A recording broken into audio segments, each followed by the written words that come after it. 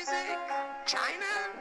What are they even saying? What is this Chinese rap music? Sounds like they're just saying ching chang chong. My chance new girl watch made in China. We play ping pong ball made in China. Hello and welcome to China Econ Talk.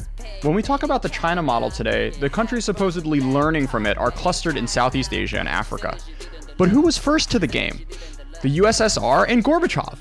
In his book, The Struggle to Save the Soviet Economy, Tufts Fletcher School professor Chris Miller explores how Deng Xiaoping's example informed Soviet policy decisions in the 1980s. But of course, Gorbachev could not hold the Soviet Union together. So, why did the USSR fall while the CCP was able to reform its economy? And what other lessons from post-Soviet Russia can we apply to China today? For those questions and more, Chris Miller, welcome to China Econ Talk. Thank you. Great to be here. So Chris, how did you come across this research angle? Well, I started several years ago working in the Soviet archives in Moscow, trying to understand the origins of Mikhail Gorbachev's reform efforts in the final years of the Soviet Union. And I was expecting to find Gorbachev and his aides and advisors looking either to the West. Gorbachev came at the same time, for example, as Reagan, Thatcher, other free market economists and reformers in the Western world, or looking to Eastern Europe, countries like Hungary, Yugoslavia, which had created models of market socialism that mixed capitalist and socialist methods. And certainly you find many examples of Soviet economists, scholars, policymakers looking at these models, but I was also struck to find in the 1980s many examples of Soviet economists, Soviet academics, and also Soviet leaders like Gorbachev himself looking at China as a potential model. And of course, today we look at the Soviet Union and China as countries that have taken two very different paths in the years following 1989 and 1991. But before 1989, it turned out that there were many people in both countries that thought they shared a lot of similarities.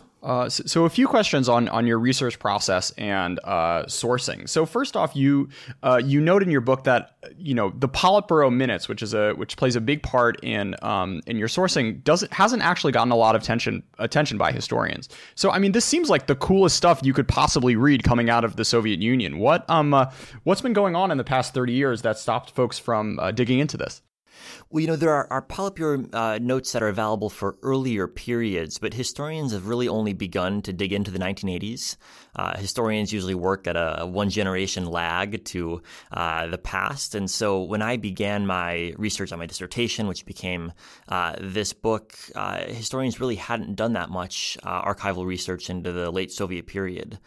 In part, it was a belief that it just wasn't possible to get good source materials on late Soviet politics. But I think more important than that was a perception that it was just too soon to say anything new. And one of the things that I was struck by is not only that there's a lot of material available, but also that the first generation of accounts of the collapse of the Soviet Union, the accounts written by journalists at the time and the memoir literature, really didn't have a particularly fresh or, in my view, accurate interpretation of what happened. And I thought, looking back now 30 years later, it's possible to say something pretty substantially new about what went wrong in the late Soviet period and also where the origins of those political changes came from. So how do these minutes compare to the sorts of thing you'd see in the JFK or LBJ tapes? Well, they're pretty similar. We have their notes that are compiled from three of Gorbachev's aides. So they're not actually the formal minutes. They're kind of the notes that arrived in Gorbachev's archive. So they only exist from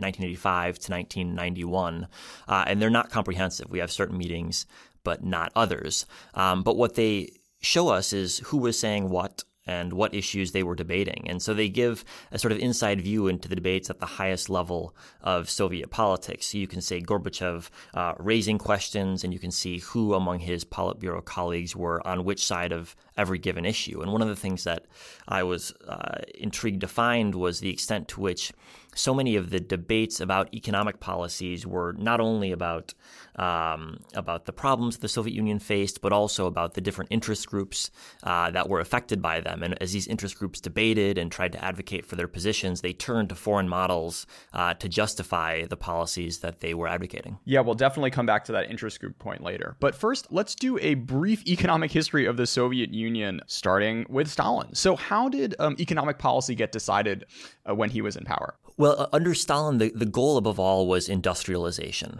From when Stalin consolidated power in the late 1920s all the way through the war and then through his death in 1953, his number one goal was to make the Soviet Union an industrial country. And so he put all of his energy towards making that happen.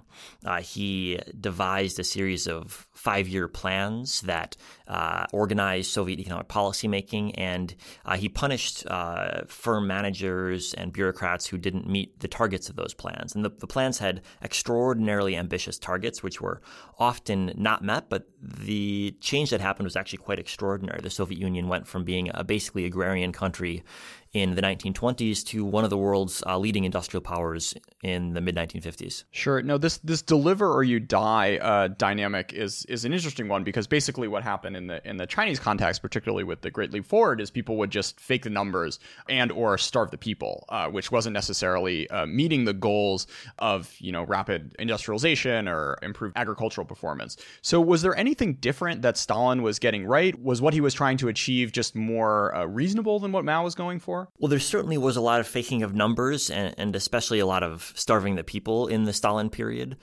both during the famous famine that accompanied collectivization in the late 1920s and early 1930s, and again after the war.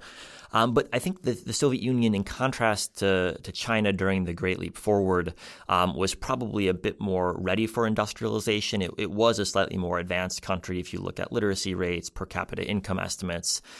It also did have some industry that had inherited from its Tsarist predecessor. So it wasn't starting from nothing, but it did expand extraordinarily rapidly. The other thing that I think differentiates Stalin's industrialization from the Great Leap Forward is the extent to which, although it was immensely violent, although it was driven from the top, similarities with Mao, it was also very well organized in the sense that it was bureaucratized. There were people measuring and managing it. And so where the Great Leap Forward was marked in many ways just by revolutionary enthusiasm, the Stalinist leap forward, so to speak, was a much more organized and bureaucratic process. And do you think that came from the man himself, or something about Russian society? Where did this mindset come from?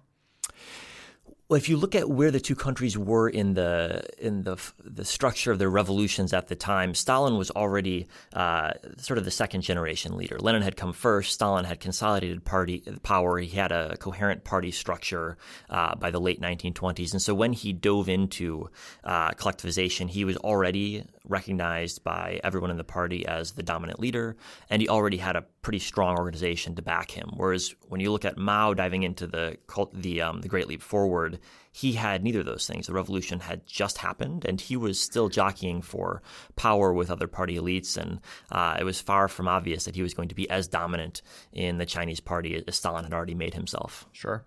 So let's now jump a little bit forward to Brezhnev and this idea of stability of the cadres as something that was important both to the party and to the development of the country. Yeah, the legacy of Stalin's economic policies was, on the one hand, quite negative, which is that it resulted in mass famine, for example. It was quite a violent process. But there was, of course, a positive side, too, in the industrialization that happened, and that was very real. But as the Soviet Union won the war versus the Nazis, thanks to its industrialization, under Khrushchev and into Brezhnev, there was a shift away from industrialization for industrialization's sake, and a sense that the Soviet Union needed to provide consumer goods to satisfy the demands of society. And so the importance of industrialization declined over the course of the 1960s and 1970s. It didn't go away, but it became relatively less important. And that was accompanied by a political shift, too, which is that the people that came to power after Stalin, especially during the 1970s, the Brezhnev era, thought that Stalin overall had done a decent job managing the Soviet Union, the Soviet political system, but they didn't want to see what they would call the excesses return. And those excesses were, above all, the purges, but not only the purges as experienced by your average Soviet citizen being shipped off to the Gulag, but also the purges of the apparat, the Communist Party itself. And so one of Brezhnev's key political promises to the Soviet elite, to the Soviet Communist Party, was that he would have a more stable political system. It would be less about purges, less about rotations, and more about letting people stay where they are or move up in an organized fashion. And this was immensely popular among the bureaucracy for reasons you can imagine, but it did have a downside in that it took away one of the incentives that Stalin used to make sure people hit their targets. You know, it's not easy to find a silver lining for the Cultural Revolution, but your book did deliver one. The idea that blowing up the cadre links and, not having state planning commissioners be in charge of agencies for 20 years ends up giving a little bit more freedom, a little bit more wiggle room to Deng than the sort of operating space that Gorbachev was faced with. Yeah, there's an American political scientist who I think influenced my understanding of the Cultural Revolution named Mansur Olson, who argued that when societies face a period of stability, they often have interest groups that solidify and then obstruct necessary change. And that's clearly what happened in the Soviet Union under the Khrushchev and Brezhnev periods. There was stability, but this stability created stagnation. And one of the silver linings, as you say, of the Cultural Revolution is that it destabilized the Chinese Communist Party and made it possible for Deng to shake things up. And there's a lot of luck involved here. If you have destabilization at different times or destabilization followed by different economic policies, it obviously won't create results similar to Deng. So I wouldn't say that cultural revolutions will inevitably create economic growth by any stretch of the imagination. But certainly it was touch and go there for Deng for sure. Well, indeed. But it is, I think, I don't know if you'd call it an irony of history, but it is, I think, an interesting result of the Cultural Revolution that it did open space for Deng to try something new. Sure. So let's now turn to our leading man. Who is Gorbachev and how does he ascend to power? So Gorbachev came from an agricultural region of the Soviet Union. His grandparents had suffered immensely during the early decades of Soviet power.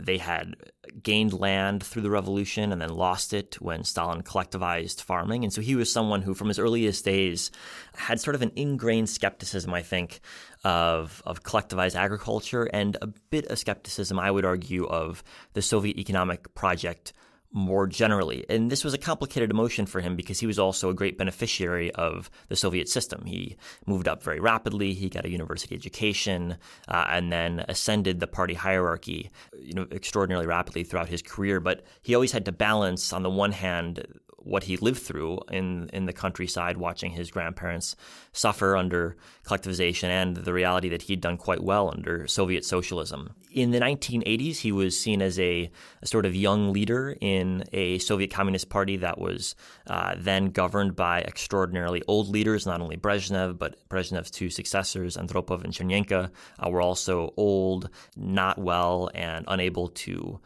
shake up Soviet policy. And so when there was a need for a new leader in 1985, the Soviet elite in general made a bet on Gorbachev, betting not that he would destroy the socialist system by any means, betting not even that he would really shake things up, but just hoping that a young face from the next generation could find some sort of way to reinvigorate Soviet socialism. So what economically needed reinvigoration? When Gorbachev came to power, there had been a whole array of studies by Soviet economists to answer this exact question. And it was a matter of debate between different groups in Soviet intellectual life and the Soviet bureaucracy as to how to improve things. One school of thought was that all the Soviet Union needed was more investment in the right sectors, more investment in new technology, more investment in new equipment for factories, and that as long as you were able to renovate the Soviet industrial base, it could begin producing at the growth rates that the country had seen in the 1950s and 1960s. So that was one school of thought. More investment was the answer.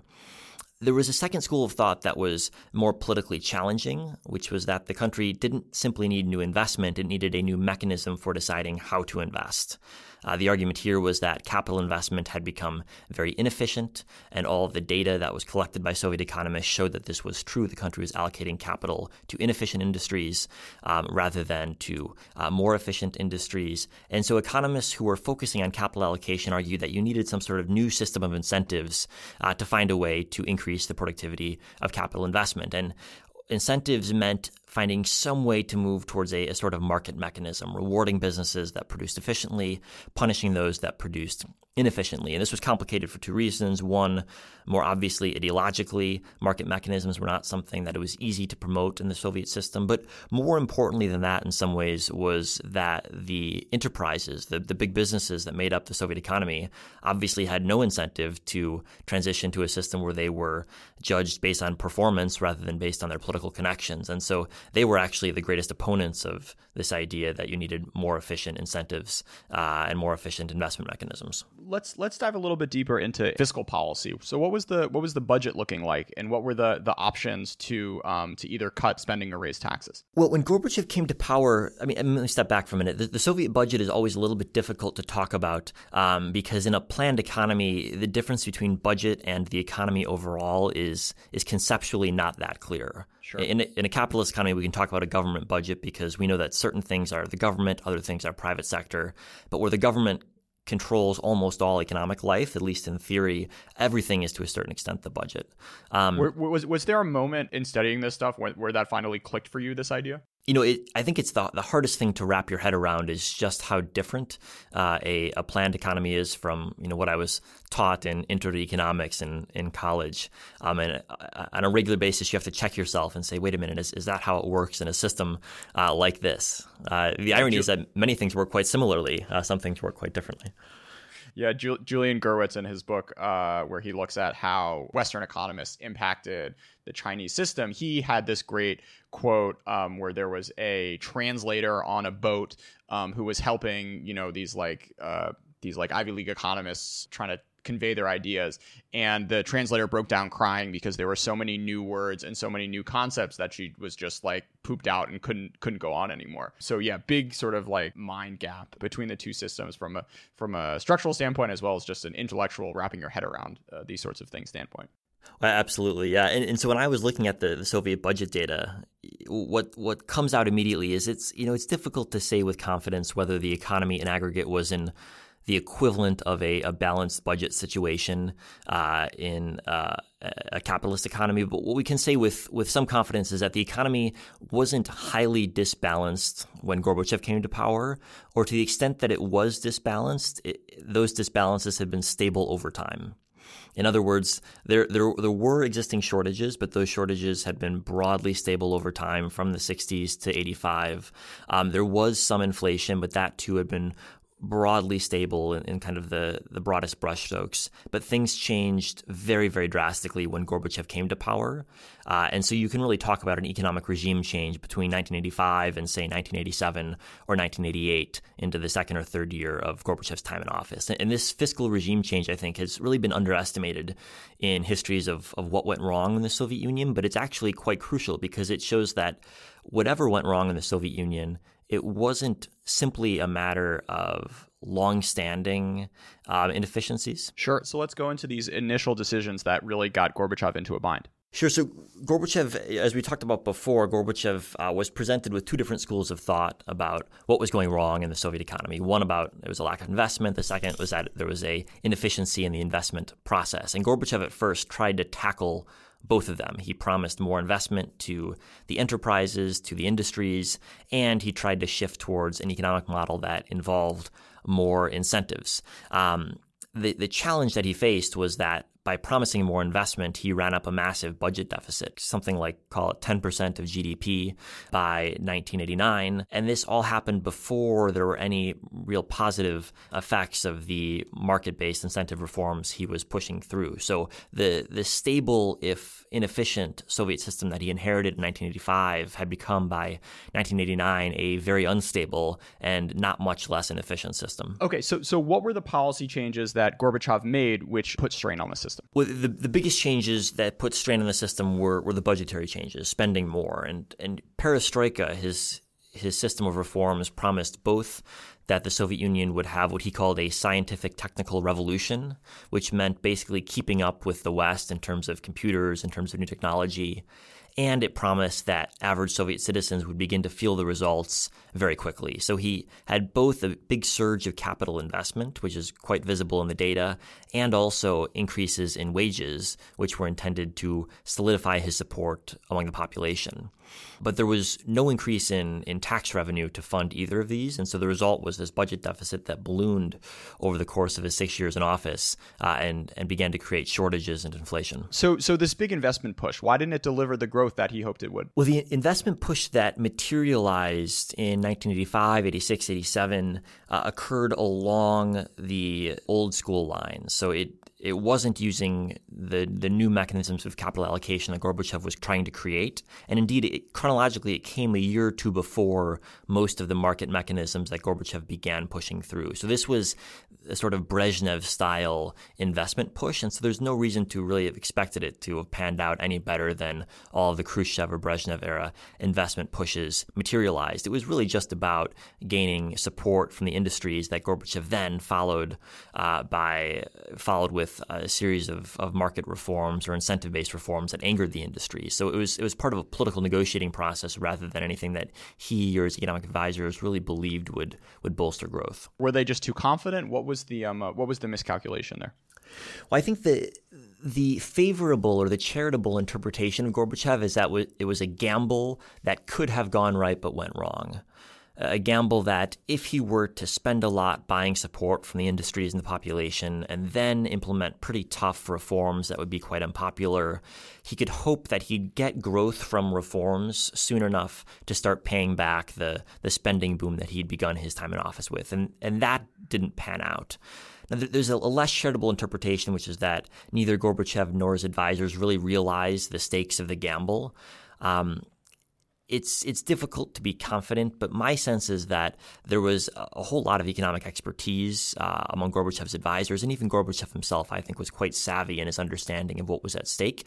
But he was in a very difficult position. There was no way to get reforms through without providing some sort of throwing a bone to the industries, and the bone that he had to throw was a very expensive one, and he just didn't have the funds to pay for it. Let's fast forward a few years when he realizes that things need to be pared back. So he has a few options. He can cut spending to industries, cut spending to the military, or raise taxes. So let's first maybe sketch out just what these industry lobbies were and how much power they had. Well, there were a number of big industries.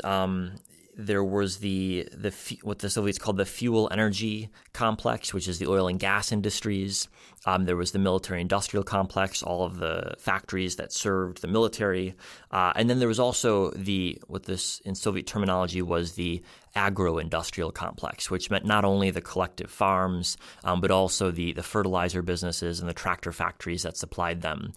You could probably identify a couple of other industrial groups that were quite powerful, but these three really stood out to me, not only in my reading of Soviet politics in general, but also in the Politburo papers. They stand out as being regularly cited as victims of Gorbachev's reforms. This is just an odd thing to wrap your head around because it's a state-planned economy and Gorbachev is the head of the state. So how does it come about that there are these other centers of power that are able to push back so effectively against the supposed number one in charge? Well, even in the days of Stalin's personal dictatorship, historians have found evidence of places where Stalin wasn't always able or confident that he could push through decisions against the will of other top Soviet leaders. And especially by the time of Brezhnev and then Gorbachev, the general secretary was certainly the most important person in the Soviet Union, but far from an absolute leader. And so he had to negotiate with other Politburo leaders and other power centers within the party. And what's interesting about the Politburo by this point is that because of the policy of stability of the cadres and because of the importance of these industrial lobbies in the Soviet Communist Party, when you look at the Politburo in Gorbachev's time period, it was made up of people who in many cases had come up through the industries that Gorbachev was trying to reform.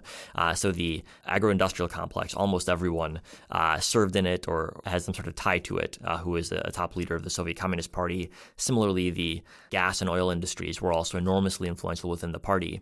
And so it was impossible to push decisions through the Politburo without taking into account these various interest groups. I love this line you have. Although only 3,500 people worked in the State Planning Commission's headquarters, the lunch cafeteria regularly served 6,000. The 2,500 guests in daily attendance did not come for the borscht. They came to lobby planning officials for more handouts for next year's budget. And the thing that I was surprised to find, but obviously shouldn't have been in hindsight, was that lobbying worked roughly similarly in the Soviet Union as it did in the United States, that businesses needed to get certain things from the government, and especially in a planned economy, you better make sure you have good connections. Otherwise, you don't get the capital allocations that you need to persist. Yeah, the only business moats are government relations. Exactly. So now turning to the military, this was a life and death third rail for Gorbachev. That's absolutely right. And the first thing that you need to understand about the military is that it was extraordinarily large. in terms of its role in the Soviet political system and the Soviet economy. There's many different ways you can estimate the amount of military spending as a share of Soviet GDP. Many people say 10, 15, 20%. It really depends on how you estimate Soviet GDP. But however you measure it, it was far larger as a share of the Soviet economy than, for example, the military was as a share of the U.S. economy. So that's the first thing. The second thing is that the military had won the war. World War II was the defining experience of Soviet politics. Everyone in Gorbachev's generation and the generation older than him saw World War II as the most important experience of Soviet politics. And because of the experience of the war, everyone believed that the Soviet military needed to be kept at a top-notch level. And this enabled them to get almost whatever spending they demanded. There's a great anecdote that Gorbachev has when he was not the Soviet General Secretary, but a top leader in the Politburo, and he asks to see the military budget. And the general secretary at the time laughs him off, saying, of course you can't see the military budget. And this was one of the top, dozen or so people in the Soviet Communist Party. But the level of secrecy was such that it was simply impossible to touch the military. And he was also worried about potential coup attempts if he went too fast on this question. Indeed, and especially by the time he got to 1989, 1990, the risk of a coup was actually quite real. He was open about this. The Soviet press was somewhat openly writing about the prospect of a coup, and as Soviet leaders looked towards Eastern Europe, watching various dictators fall to protest movements, but also looking towards China and Tiananmen, the prospect of the military playing a role in politics seemed not just something theoretical, but something that could be quite real. Sure. So let's now maybe take a turn and look south of where Gorbachev was sitting to China. So it's ironic and interesting that whereas the USSR seemed to have this more public, harder split with Stalin, but ultimately had a much harder time getting away from his central economic policies. While on the other hand, Mao was never really thrown under the bus, but the CCP was able to make this much more abrupt hard right turn. Maybe to kick off this conversation, paint the scene of Gorbachev visiting Tiananmen and someone holding up a sign saying, "We salute the ambassador of democracy."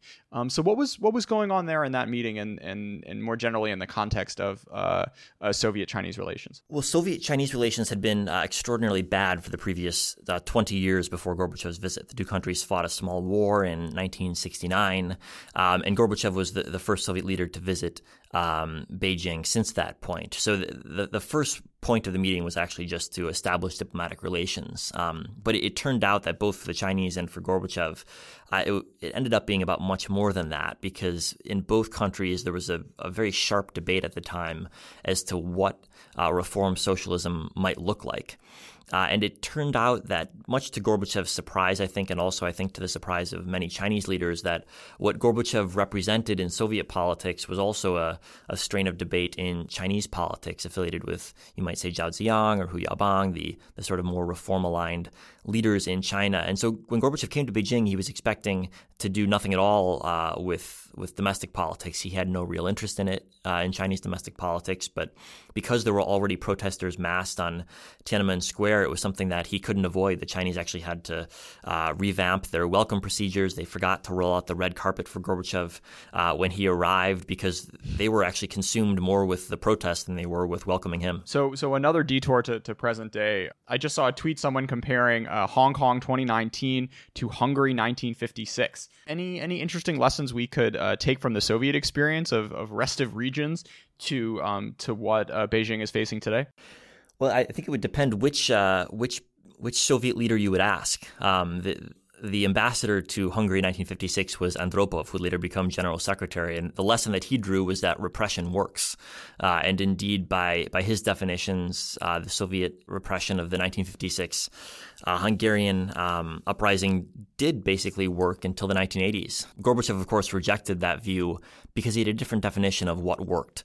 His goal wasn't only to maintain the Soviet Empire in Eastern Europe, but also to establish a more stable relationship between the populaces of Eastern Europe and the Soviet Union. And he argued that the policy of military occupation just wasn't sustainable, not in practical terms, certainly sustainable in military terms and economic terms, but it was too deleterious to Soviet relations with Eastern Europe and with Western Europe to maintain, and it didn't provide any benefits. And so that's actually why Gorbachev began rolling out of Eastern Europe, was because he thought it just wasn't worth it anymore to stick around and have to bear the cost of military occupation. Which was much higher on a relative basis compared to dealing with Hong Kong, I would imagine. Indeed, and it doesn't seem like Xi is of Gorbachev's mindset when it comes to the benefits of Hong Kong versus the benefits of Hungary. So let's turn now to this idea that we talked about at the top of the Soviet system trying to learn from Deng and the reform and opening experience. Maybe let's start with this guy Berlotsky, who was traveling around China and ended up writing a big report on all the interesting stuff he was seeing in a supposedly communist or in a supposedly socialist economy. Sure. Well, there were a number of intellectuals like Berlotsky who had been relatively influential as sort of junior advisors under Khrushchev, who saw in Khrushchev a sort of more liberal version of Soviet communism, and then who had fallen out of favor under the conservative turn that began with Brezhnev and then continued under his successors. And then when Gorbachev came to power, many of these, this kind of 1960s generation of Soviet thinkers were brought back with Gorbachev and began to be able to implement some of their ideas. And Berlotsky, like many of this generation, was constantly looking for other models of socialism that might be less violent than Stalin, but nonetheless applicable to the Soviet Union.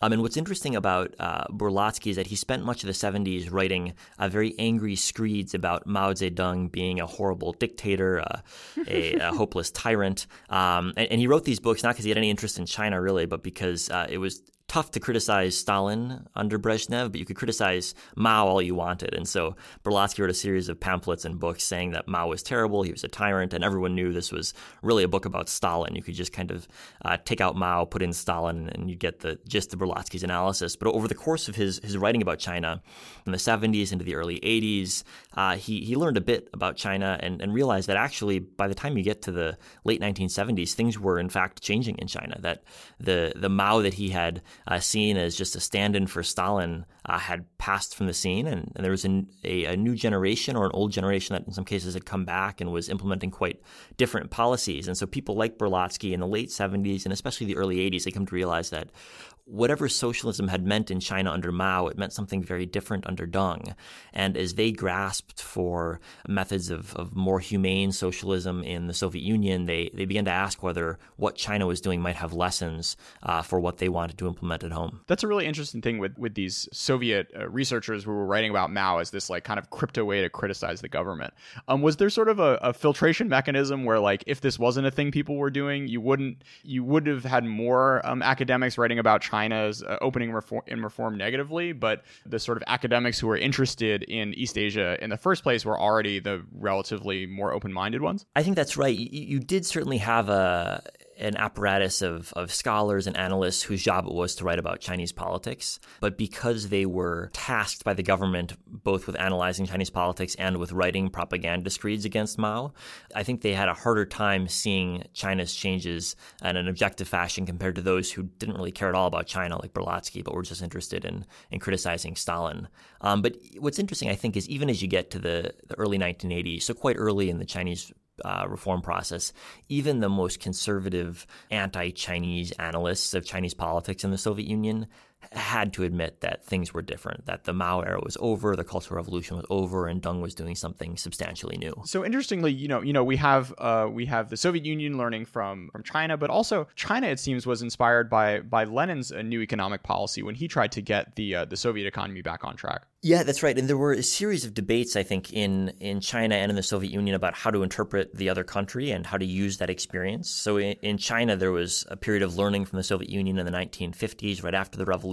Then that fell out of fashion during the Sino-Soviet split. And Deng picked that back up to a certain extent in the late 1970s, but looked not towards the Stalin era of industrialization, but actually towards Lenin and the new economic policy in the 1920s. And the new economic policy was pushed forward by Lenin after the revolution. And the goal was to give space to private enterprises in the countryside, give space to farmers to operate without central party control. And this worked quite well in the Soviet Union in the 1920s. It provided for agricultural recovery after the revolution. And Deng saw this and said, I wonder if we can try something at home in China and we can use Lenin to justify it. Because you always need to, cite past precedent when working in a communist society. Indeed, there was this I forget the exact number, but there was a quote from Marx. Seven. The Chinese found that Marx said any enterprise with fewer than 7 people wasn't really a capitalist enterprise. So they could get away with capitalism as long as it was small businesses. Yeah, so let's come now to some specific policy changes aside from the big fiscal stuff that Gorbachev tried to do. You write that Deng found this like obscure quote and therefore let everyone make companies of 7 people or less, which is so great because it just sounds like this like communist office of legal counsel in the Justice Department who like provides cover for whatever you want to do. But Gorbachev really had a hard time pushing these sorts of things through. So maybe let's start by touching on this idea of legalizing work in the first place. Yeah, so legalizing work was quite complicated because, of course, work in a capitalist system, according to Soviet thinking, was exploitation. And so you didn't want to have exploitation in the Soviet Union, but of course you did want people to be working. So it was a complicated thing to balance. In the Soviet Union, there was always informal work that people didn't report or that local officials turned a blind eye to. But Gorbachev wanted to make it legal to work for somebody else outside of a state-organized process. And so he tried to push through legal changes to make work legal. And of course, this was problematic in an ideological sense from the more conservative or traditionally Marxist elements of the Communist Party who saw this as a step towards capitalism. This was reversing the gains of the revolution. But it was also complicated because the planners and the top bureaucrats who had been used to planning everything and who believed that any sort of non-planned activity threatened their control of the economy, they saw this as also something that would undermine central control. And so there was also a lot of reticence from the planning bureaucracy to any sort of changes that gave more decision-making towards individuals. You know, you have this great quote from a Politburo speech where Gorbachev is arguing, we can't simply declare individual activity always parasitical. How many decisions have we taken on laws on parasitism, on pilferers, on illegal immigrant workers?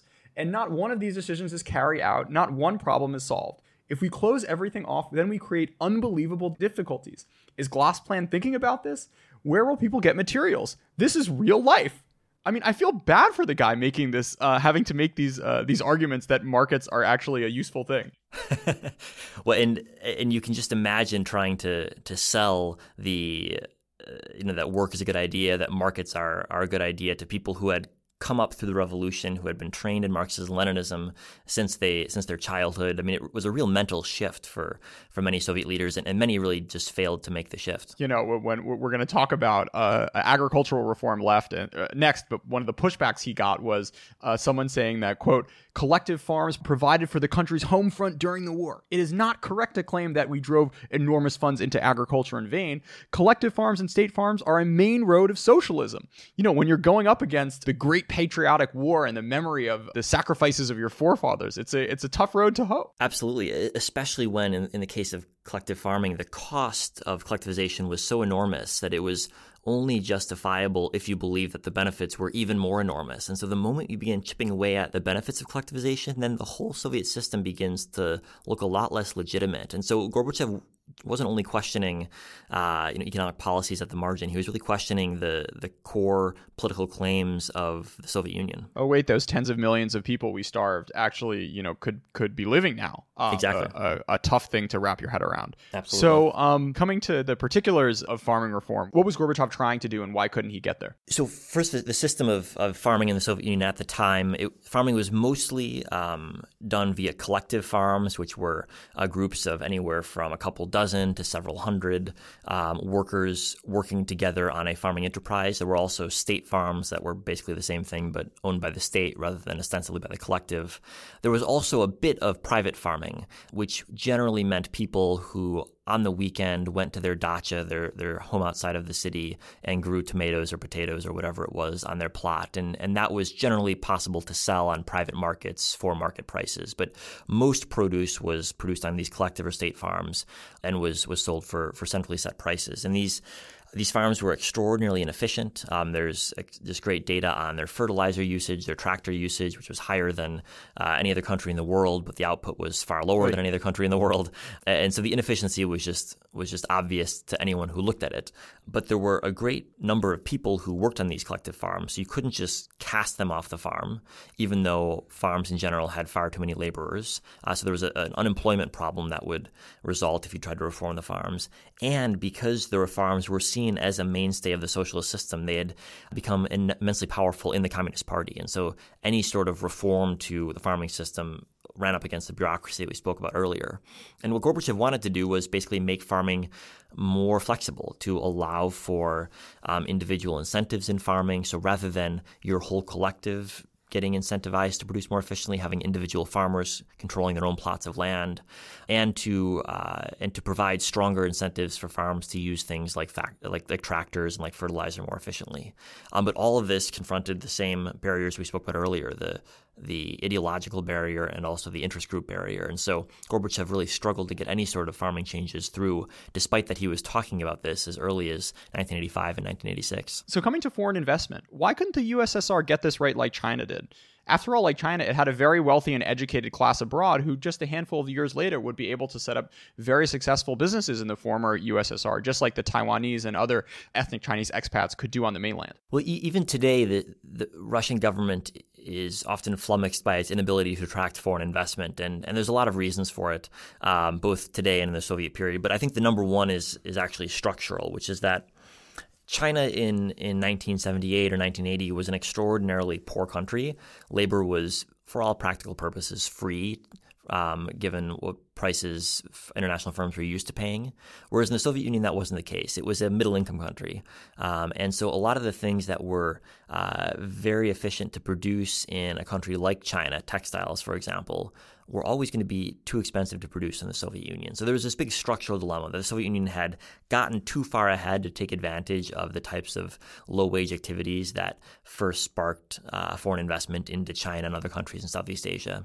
But to add on top of that, during the Gorbachev period, you had immense institutional change coupled with ideological rigidity. So the Soviet Union was a socialist state all the way until 1991, and this made it not easy to attract foreign investors. When on the one hand, you had Gorbachev trying to seem like he was pro-business, and on the other hand, you had other top Soviet leaders regularly quoting Marx and Lenin. That was complicated for foreign investors to understand. But at the same time, also the laws were changing on a regular basis too. It wasn't clear whether foreign investment would be legal next year, if it was legal this year, and local authorities were often quite skeptical of it as well. So if you were a foreign business looking for somewhere to set up a textile factory, the Soviet Union wasn't it. There were a couple of places where you might think the Soviet Union might have a comparative advantage, slightly more skilled labor. But the reality was these were few and far between, and that the types of foreign trade that created what we now consider globalization, the electronics assembly, the textiles, furniture, those all required at the outset pretty low-wage labor, which the Soviet Union never had in a large capacity. So, Chris, could you expand a little bit on this idea of this sort of like middle-income communist trap where the Soviet Union, being a little further on from an economic development perspective, ended up having a harder time than the Chinese did when it came to reform? Yeah, so the middle-income trap, I think, existed in two ways. One was what we were talking about earlier, the inability of the Soviet Union to attract foreign investment in a substantial scale. It wasn't able to start climbing up the ladder at a low level, and so ended up not climbing up the ladder at all. But the second facet of, though, is more of a political economy side, which is that the more industries that you have developed, the more interest groups there are to cut through. And because China was starting from a position of really abject poverty in the mid-1970s, there was almost no one who was defending the old way from a perspective of economic interest. There were people who were ideologically committed to Maoism, but there weren't many people saying, the old system worked pretty well for me, I don't want to change it. So when you look at your average Chinese peasant, they weren't advocating for keeping the system as it was. They wanted change. Whereas if you look at your average Soviet collective farmer, The system had worked relatively well for them. They had stable incomes. They weren't wealthy by any means, but they had been poorer in the past. And so change was as much a risk as it was an opportunity. Sure. A few other things that stuck out to me reading your book of kind of advantages Deng had were, of course, that revolutionary credibility. He was there from the beginning. He also had much more control over the military and was able to cut the budget right as he shows up because he realized that the most important thing was not, fighting the Americans or the Soviets, but getting the economy in order. You write this idea of Chinese-style reform without Chinese-style discipline. So that discipline aspect was a big part of Gorbachev failed to get at. Yeah, and he had no realistic way of providing for discipline because the group that he most needed to discipline was the military. Discipline works. You can impose economic reforms from the point of a gun if you're trying to get other people, other parts of society, consumers, labor unions, etc., to accept lower wages. But it's hard to force the military to turn its guns on itself and to cut its own salary. And that's what Gorbachev would have had to do. Yeah, maybe killing generals is hard, but when I'm reading your book and I hear him arguing in these meetings, half the time I'm thinking, like, why can't this guy leak embarrassing stories, exile folks, these idiotic Politburo, agricultural policymakers or whatever. What was it a ideological thing of him just deciding this isn't how the game was played anymore, or was it just something that he knew would backfire too quickly to go a more aggressive route? I think there's an argument that Gorbachev was a bit too idealistic in politics, or perhaps a bit too naive to fully play power politics vis-a-vis his opponents domestically. But I also think that even if you'd had the most Machiavellian leader in his shoes, it's really difficult to imagine the types of reforms that would have been necessary being pushed through. You can play this counterfactual game with Andropov, who was a Soviet leader earlier in the 1980s, who had been head of the KGB, who had been the Soviet ambassador, as I mentioned, in Hungary in 1956. He had credibility with the security services, which was the most important group to have credibility with. But many people in today's Russia like to imagine what things would have been like had Andropov lived longer. Would there have been the types of reforms that could have provided for a reinvigoration of the Soviet economy? And I find that implausible, just because it's still extraordinarily difficult to imagine significant budget cuts to the military, significant reductions of the military's role in society, and the types of reforms that the security services, the military, et cetera, would have found ideologically untenable. So I don't buy the thesis that a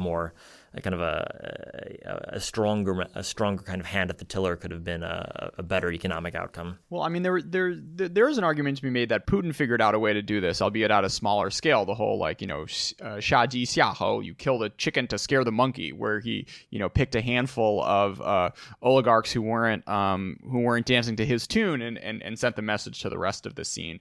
But I guess you'd argue that the amount that he had to change from a policy perspective wasn't nearly at the level of what Andropov or Gorbachev needed to do to execute a full turn of the Soviet economic system. Well, and I'd say that the direction is different. So under Andropov and in the Soviet period, the people who were in power were the security services, and economic efficiency required that their influence be reduced. Whereas when Putin came to power, the security services had been out of power for a decade. When they began their efforts to discipline the oligarchs, for example, that was both disciplining the oligarchs, but that was also bringing themselves back to power. So it's easy to mobilize the security services when it's in their interest to be mobilized. But it's much harder in the Soviet case, where the goal was to restrict their ability to influence things. Excuse me, I got the Chengyu wrong. It's Shaji Jinghou. Anyway, so let's come back to the sort of crisis point for the Soviet system. So how do we get to this big inflation run up? Well, in a planned economy where you have state-controlled prices, prices only move when the government wants to move them. And the Soviet Union had learned in its post-war experience that raising prices was extraordinarily unpopular. There was a famous revolt that had happened earlier on in the post-war era when the Soviet Union tried to raise food prices, and Soviet leaders were just deeply afraid of any price increases. So price increases were off the table, but the monetary supply was increasing under Gorbachev because of this new wave of capital investment and this new wave of wage increases. And so you had the monetary base growing, prices stable. And so normally this would, in a capitalist economy, this would result in inflation when the monetary base grows. But inflation wasn't possible in the Soviet Union because the government didn't want to increase prices. And so the result was shortages. It was simply no longer efficient for anyone to produce anymore. And so everyone stopped producing, stopped supplying. And you get to the point in 1990, 1991, where shelves were empty and people were standing in line even for bread and for milk. And this was substantively different than earlier in the Soviet experience. There were always long wait times, for example, if you wanted to buy a new car in the Soviet Union. But for most of the post-war period, with very few exceptions, the daily necessities were available without any sort of lines or waiting. And that changed in 1990, 1991 and created a real crisis, not only in economic terms, but also in social and political terms. Yeah, I mean, I guess the analogies are to Venezuela today, but also, Deng in the mid to late 80s had to deal with inflation as well. That's right. And inflation was in some ways one of the causes of the discontent that eventually led to protests around Tiananmen, too. So there's another connection between the Soviet and the Chinese experiences. So another thing that's happening as we get to 89, 90, and 91 is appropriation, mass appropriation of state-owned materials. So what is the actual mechanism here? Do people just show up and say, like, this is mine now, everyone works for me? Well, as you have the law changing, as private ownership becomes possible in certain circumstances and as the scope of private ownership expands, everyone begins to realize that it would be nice to own things and that the legal basis for owning things is often vague, unclear, poorly enforced. So if you can grab something, you will likely become the de facto and eventually the legal owner. And on top of that, because of the surge of inflation and because of the conflicts within the Communist Party, legal authority is beginning to fall apart. So even if your appropriation of property is illegal, there's really no one there to enforce it. And so in 1990, 1991, everyone begins grabbing control of whatever they can. And so for your average person, there's not that much to grab control over. But if you're the boss of a big enterprise and you can grab control of a big steel factory, for example, well, that's a pretty valuable asset. And so the leaders of the Soviet era enterprises began trying to grab control for themselves and their colleagues of the great enterprises that made up Soviet industry. And to a large extent, they succeeded, so that by the early 1990s, much of Soviet industry was in de facto private hands and largely not via legal privatization processes, but simply because people had grabbed control of it in the final days of the Soviet Union and it wasn't possible to wrest it out of their hands. So current CCP interpretation of the actual dissolution of the Soviet Empire, you quote Xi saying, "All it took was one quiet word from Gorbachev to declare the dissolution of the Soviet Communist Party, and a great party was gone. In the end, nobody was a real man. Nobody came out to resist." So what's your take on this interpretation, and how would you maybe correct it in line with your research? In some sense, it's absolutely correct that had Gorbachev not begun his economic and political reforms, the Soviet Union would have persisted another decade or two. I think that's a reasonable interpretation. What she misses, I think, is that in order to have kept things as they were politically, economic change would have been very difficult and probably impossible. And so the CCP interpretation, which is also the interpretation of many in Russia today, is that it's plausible to have had a strong man reform the economy but keep the party and the state as they were. And in my research, that just seems extraordinarily implausible, precisely because the key reforms were limiting the powers of the party and the powers of the security apparatus. So in some ways, the Xi Jinping view is the sort of have your cake and eat it too version. And the reality is that the history doesn't really support that counterfactual. Let's now come to the post-war situation in Russia.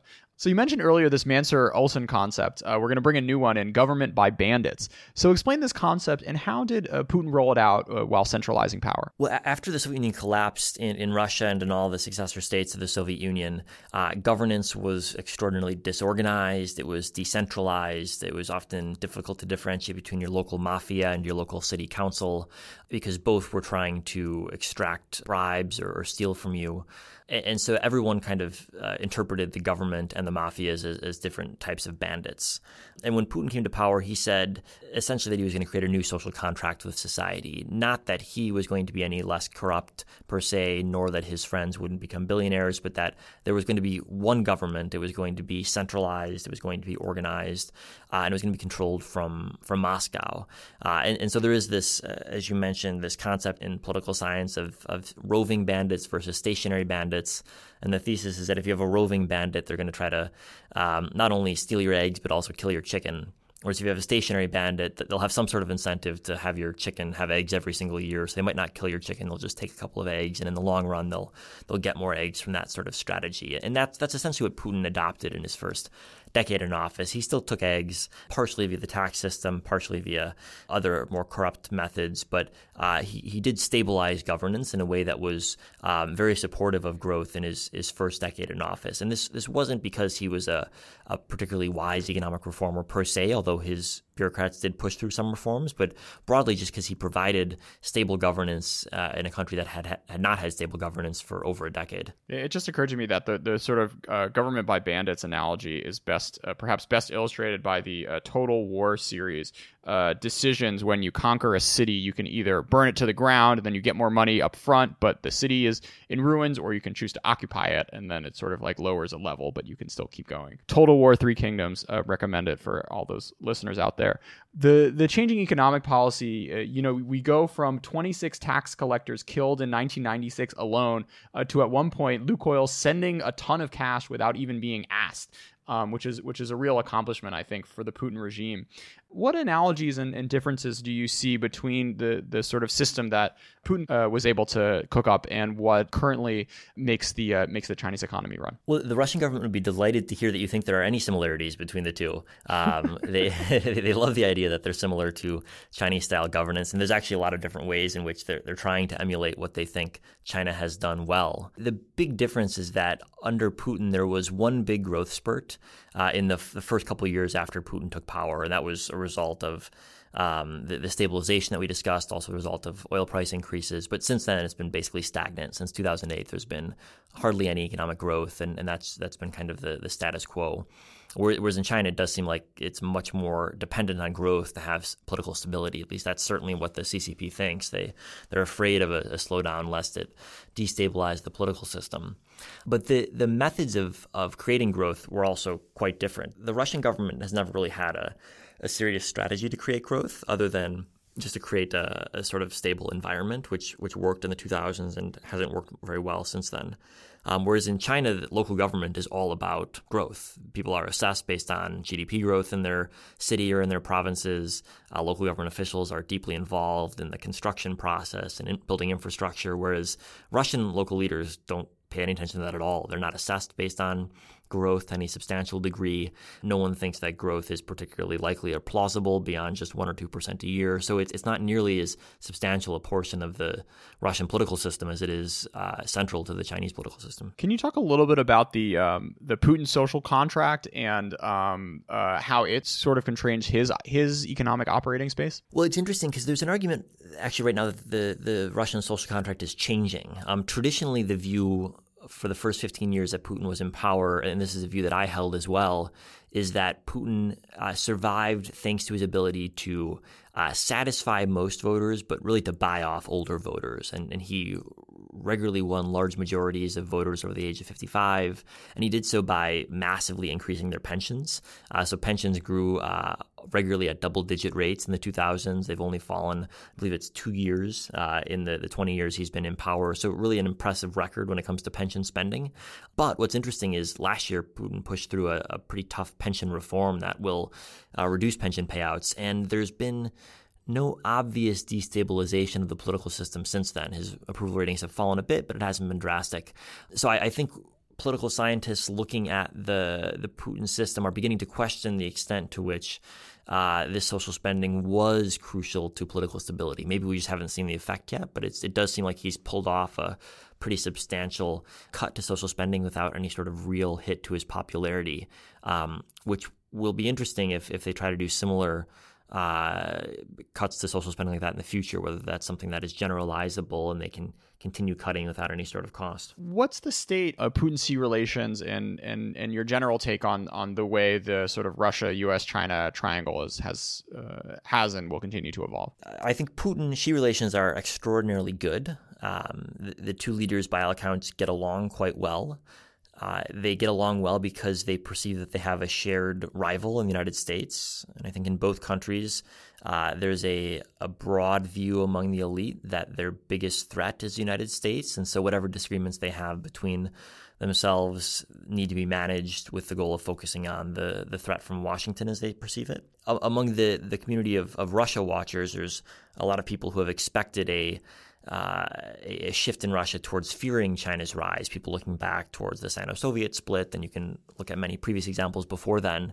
That certainly hasn't happened yet, even as China's expanded its influence in parts of the former Russian Empire, which many Russians see as Russia's traditional sphere of influence, even as China's deployed forces in Tajikistan, which 3 decades ago was part of the Soviet Union. Russia's been very, very quiet and willing to accept China's growing influence on the grounds that it desperately needs China in its confrontation with the West, and more importantly, that it desperately needs Sino-American confrontation to sustain Russia's position in Europe. Russia's global position today is one of relative weakness compared to the other two great powers, and so only when the other two great powers, the U.S. and China, are focused on each other can Russia have hope for space to act independently of agreement with the United States. Coming back to sort of a research question, we've been talking about very big issues, and you are a very young scholar. A lot of dissertations nowadays are on much narrower questions than the fall of the Soviet Union. Do you have any advice for PhD candidates out there considering biting something off that's relatively bigger than maybe what their advisor initially tells them to go into? Well, I guess what I was intrigued to find or surprised to find over the course of my research was the extent to which you can take a relatively narrow topic, like what did the Soviet Union think about Deng Xiaoping? That's a bite-sized topic, but connect it to much bigger issues like the collapse of the Soviet Union or questions of what went right in Deng Xiaoping's China.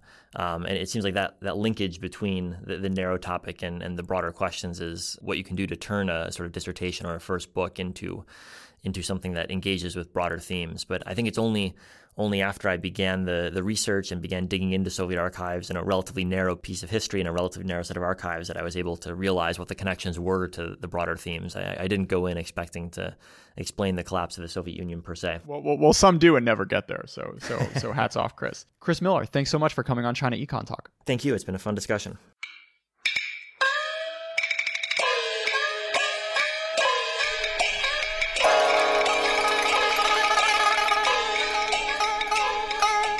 China Econ Talk is edited by Jason McRonald and Kaiser Guo and is a proud member of the Sinica Network from SUP China.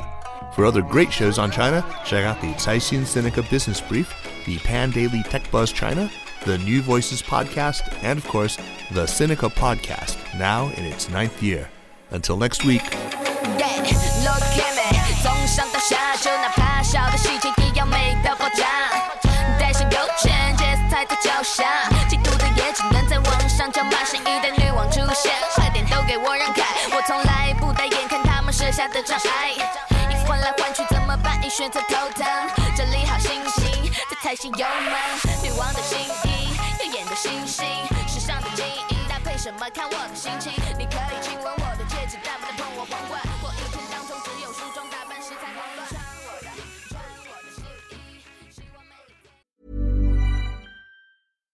So my in-laws just called to let us know they're on their way over and we're out of food.